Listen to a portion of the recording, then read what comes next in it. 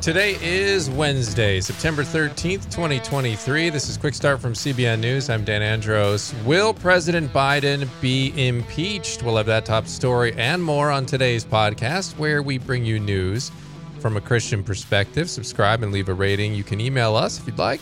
quickstartpodcast@cbn.org. Joining me now to get through the news of the Craig Tragons Phillips, Billy Hallowell. Gentlemen, it's hump day. What's up? Well, you know, I'm caffeinated and contented, Here which we I go. haven't said in a while. But Good. Yeah. I was going to say, just so everybody knows, just even if Billy doesn't say it, he's always caffeinated. Yeah, of course. You gotta do it. We wouldn't want to be around Billy not caffeinated. I agree. I don't want to be around me not caffeinated. We got a lot coming up on the pod today, as always. What do we have coming up on the focus story? Yeah, we're going to be talking about artificial intelligence, AI, and what Christian leaders are warning. So we'll be getting into some of that. All right. Looking forward to that. Also, country singer and Christian author Granger Smith. Incredible story there. We'll hear about that more on the main thing. So looking forward to all those and more. But first, we're going to get through the news here in 90 seconds.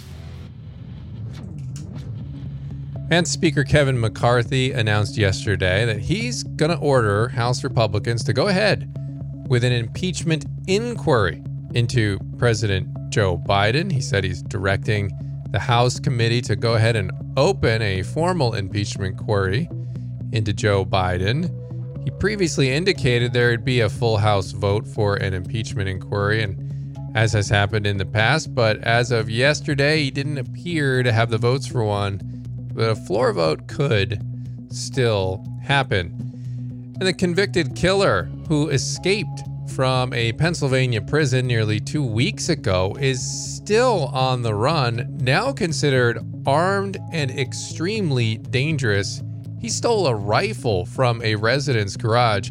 Actually, that resident then shot at him when he saw him trying to steal this rifle and eventually stealing the rifle, but it's not believed that he was hit. The man's name is Danilo Cavalcante, and he was spotted earlier this week on Monday.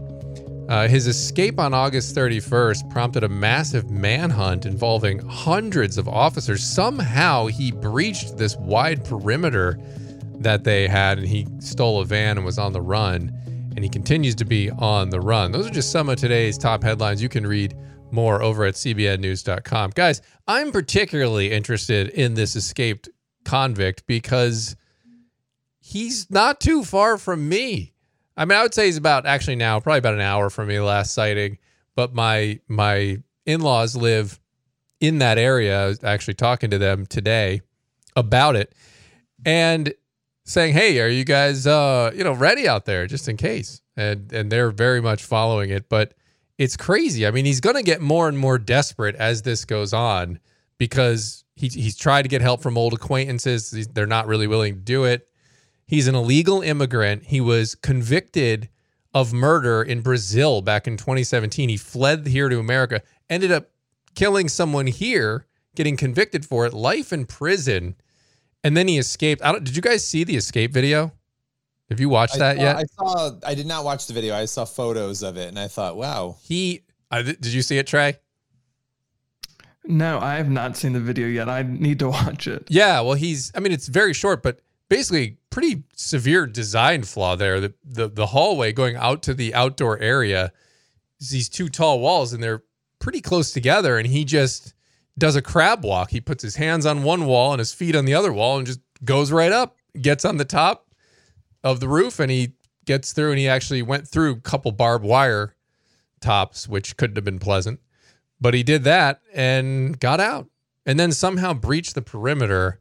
I mean, this is just wild. I mean, 2 weeks on the run. I don't know how he's doing it, but it is a very dangerous situation because you would think with each passing day, he's going to get more and more desperate, which is going to lead to, as soon as he sees somebody who can try to steal something, you're going to have confrontations. Yeah, well, what's he eating? Like, you think about all these things, like there's no Chick-fil-A apparently. I mean, like, what is he? I don't know. It's so bizarre to me. And here's the scary thing too, though. It's crazy that design flaw that somebody else hasn't tried to do this before. Yeah. I don't know the history of that area, but my goodness.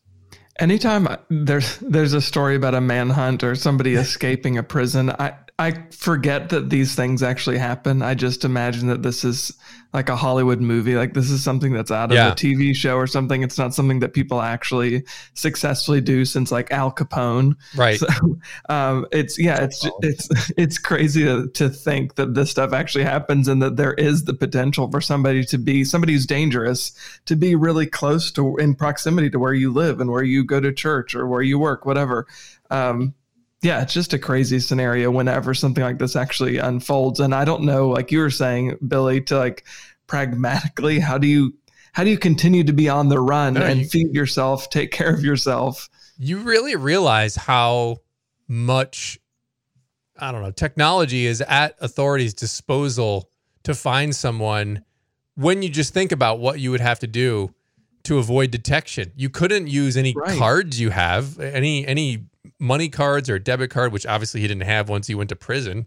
But if somehow someone gave him those, as soon as he used them, he'd be flagged. Then you go in and then your only other option is to steal stuff. Eventually you're going to get caught doing that. I mean, it's just, you really don't have much recourse.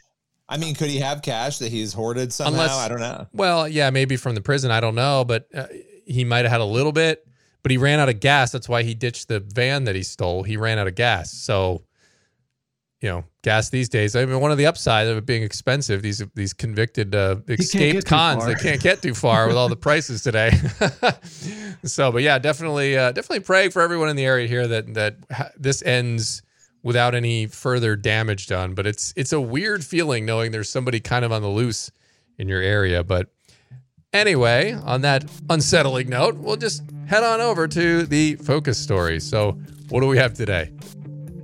Yeah, we are going to be talking here about artificial intelligence and this explosion of AI that we're seeing right now, and just how Christians, in particular, Christian leaders are reacting to this. So what do you have here? What is kind of the trend you're seeing? So it's obviously everybody is paying attention to AI because it's shifting all of the way that things are done, the way technology operates, and it's going to have major implications regardless of how much we use technology. You know, a lot of people are out there, I don't use a ton of tech. It's still going to impact everybody's lives as time goes on, jobs. I mean, the list goes on, the ways that it could be impactful. In particular, what we did was we talked with Christian leaders, though, about what they think is important to focus on. One of those leaders was Dr. Albert Mohler. He's the president of the Southern Baptist Theological Seminary, well-known theologian. And we had him on the 700 Club, but he was talking through all of these different issues. And he said a couple of funny things. He just said, look, you know, the landscape of AI could change before I even get to the end of this sentence, right? And he was really underscoring, though, how fast this technology is growing. And on a serious note, he talked about these new moral dimensions that we're seeing around AI. He said it's a truly frightening prospect. And I don't say that about everything. What we don't know, we don't know. And this really is setting something loose in the lab. He in particular was talking about the ability that some claim AI has to develop some sort of form of consciousness. That was something that he was deeply concerned with. Yeah, and you also talked to Jeff Kinley. What did he have to say about human purpose and value? Yeah, you know, one of the other issues, right? You have the consciousness issue. And just to kind of say one more thing about that I think is important, you know, human dignity. Christians are known for defending human dignity. Mm-hmm. And so humans are not machines. They're different. And we need to differentiate between the two of them. And so that is one of the dangers. And that sort of folds us into what Jeff Kinley was talking about. You know, he said, look, one of the biggest concerns he has is that AI replaces human intelligence, right? That we're sort of moving towards this society where humanity is being pushed out in every way: human labor, human thought, human writing. And he said that AI, in some ways, it's sort of like putting humanity to the margins of the narrative, and that should be something that we are deeply concerned about. Yeah, indeed. And what about the forces behind AI? What did the experts warn? What are they warning? Yeah, I mean, one of the things here, and we've talked about this on the show when AI has come up, the big question is, okay, fine, AI does all these jobs for us. We put in information, we put in questions, it writes essays and scripts, and it does everything we need it to do. But the big question at the baseline of that, and this is something that Christian apologist Alex McFarland mentioned, was really the question of who is programming the AI. It all comes down to who's behind the system, right? And he said a couple of really interesting things about technology in general. He's like, look, technology is amoral. It's not, immoral. There are no morals associated with it. Computers aren't good or bad. It's what you do with them. That's what creates the morality crisis, right? And so he said Christians need to be very concerned about AI because so much of the code and the algorithms that run the internet come from the souls and minds of Silicon Valley liberals. And I thought that was a really interesting point, though, right? Like, where is this? Who's putting the information in? Is it a bunch of Christians down at the local church? No, it's not. It's people out in Silicon Valley. And so that is an important, or actually, I think probably one of the most important parts of this discussion. Yeah, for sure. I mean, I just dabbled around with ChatGPT when it first came out, and I think we talked about some of the back and forths I had on like age of the earth and could there be intelligent design and things like that. And it's funny because it defaults to your point about that these secular leftists have inputted it. It defaults on, well, the scientists say, and therefore, the scientists are their God. And it's very evident when you're reading that. And then it's funny because you press it with certain questions and it'll admit, well, yeah, you're right. We actually don't know that after you finally press it. So to your point, those biases are definitely going to be in there. And it's interesting. I was asked recently to speak at a local college here in my area to the journalism class. And I was thinking about what I would talk about, what would be the most impactful thing that I could address with these young students. And I think the implications of AI and figuring out where your value is going to be as an employee in the media field in the future would probably be the best thing for them. And so I've been thinking a little bit about the things you just addressed there. And I think you're always going to have the AI. I think I wouldn't fear that it's going to replace us. I think you have to learn how to use it because like you said, there's going to be these biases, right? So if you're in using this to write scripts and things, you're still going to need to edit it. You're still going to need to check it. You can't just say, well, the AI said it, there it goes.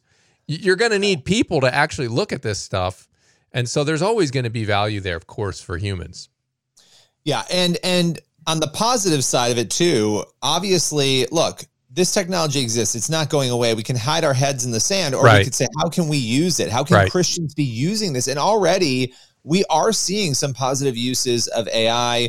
The healthcare concerns out there, different ways of technology of improving healthcare. That's one area. But in the Christian realm, there are some groups that are already using AI to translate the Bible into new languages that have never had scripture before. I mean, think about that. Yeah. There are ways to leverage this. And I think we're doing a disservice to everybody if, as believers, we don't figure out ways to hack the system and use the system to spread the gospel. And so luckily we are seeing, some of that. And Johnny Moore, he's somebody we've talked to a lot about this. He said he really believes America needs to sort of pause and reflect. He wanted sort of a pause that even Elon Musk and others had asked for before moving forward.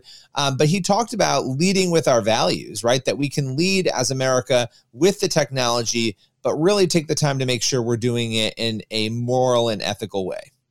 Yeah, well, I think you're right about using the tools to our advantage because they aren't going away. There are a lot of benefits there. It's just like social media. There are a lot of benefits to social media, right? Christians have been able to communicate and connect around the globe in large part because social media exists. We have a Bible app, the YouVersion Bible app, and then others has made the Bible accessible to people that might otherwise never be able to get a physical, tangible, like paper copy of Scripture. So there's a lot of benefits to these technologies. I think my biggest concern isn't that like technology is going to someday take over and the robots are going to turn against us. I think the biggest concern is AI is going to, as you were saying, Dan, it's being run and the things that are being input into it are being put in by more progressive minded people.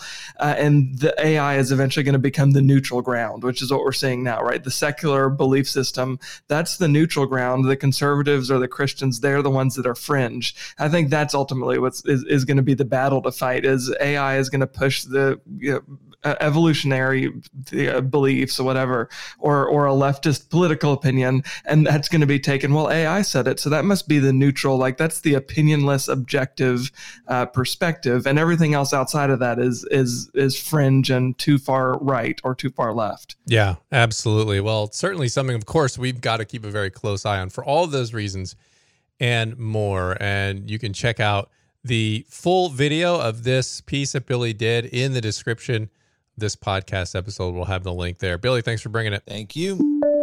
All right. We are going to move over to the main thing now. Country singer and Christian author Granger Smith is releasing a new book, Like a River, about his journey through losing his son in a tragic drowning accident. He spoke with us about the trap of self-help techniques and what finally led him to the Lord as the only way to process his grief. Trey has the story on today's Main Thing.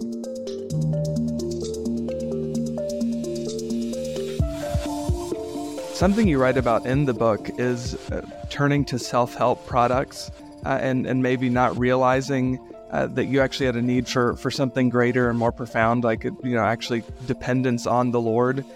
When did you notice that was potentially an issue, and how did you go about turning away from that and turning to a greater source?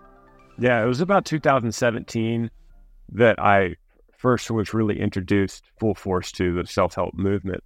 And that happened when I broke some ribs on the stage, punctured a lung, was out for 6 weeks in recovery, stuck on Netflix watching Tony Robbins, was like, oh, this really resonates with me. And then as that began to resonate, I began to search for other things like, man, maybe I should be eating more green vegetables. It's like there's a lot of things that start kind of stacking up. And as you feel physical and really emotional benefits from those things, because there's a lot of good things in self-help, as you feel the benefits, you go, what more can I do? This is great. Let's just keep adding it. And what you're doing is really building a dependence on yourself. And that's kind of the whole point. Self-help. You're helping yourself.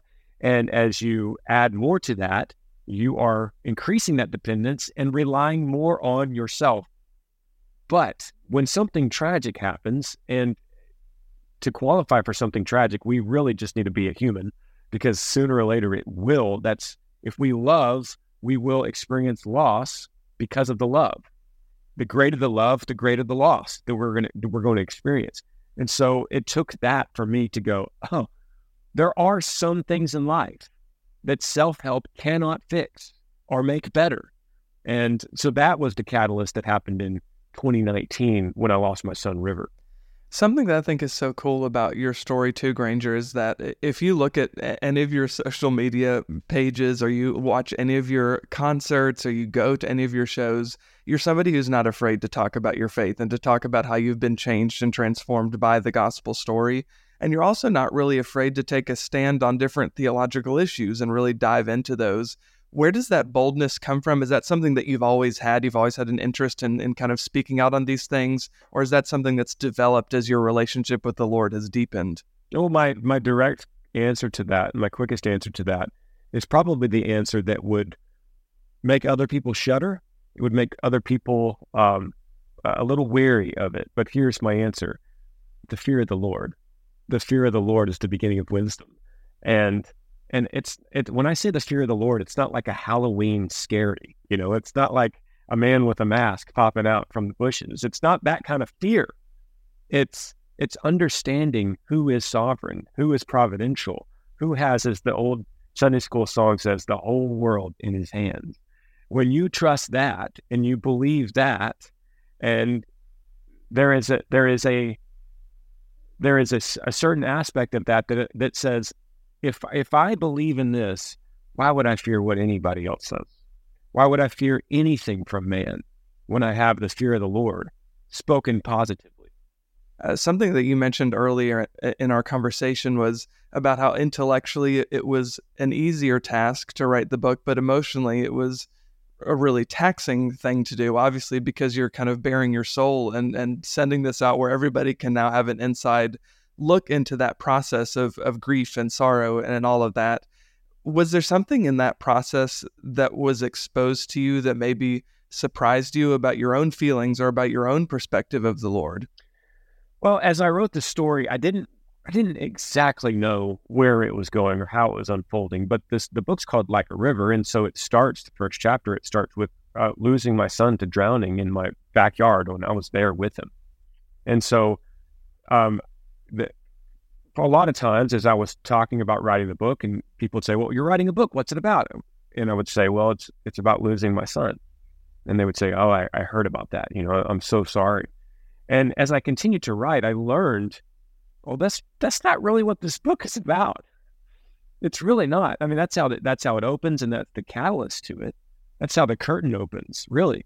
But it's about me dying and me being reborn and the new path that followed. And one of the things that opened up in that rebirth was my son Maverick, who was born.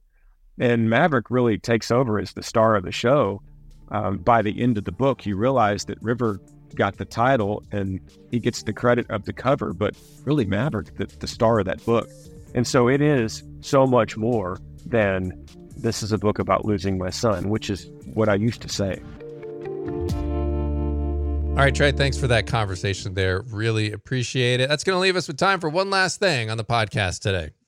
Yeah, 2 Corinthians 4:18. So we fix our eyes not on what is seen, but on what is unseen, since what is seen is temporary, but what is unseen is eternal. Just another reminder to be on guard and to remember what matters most.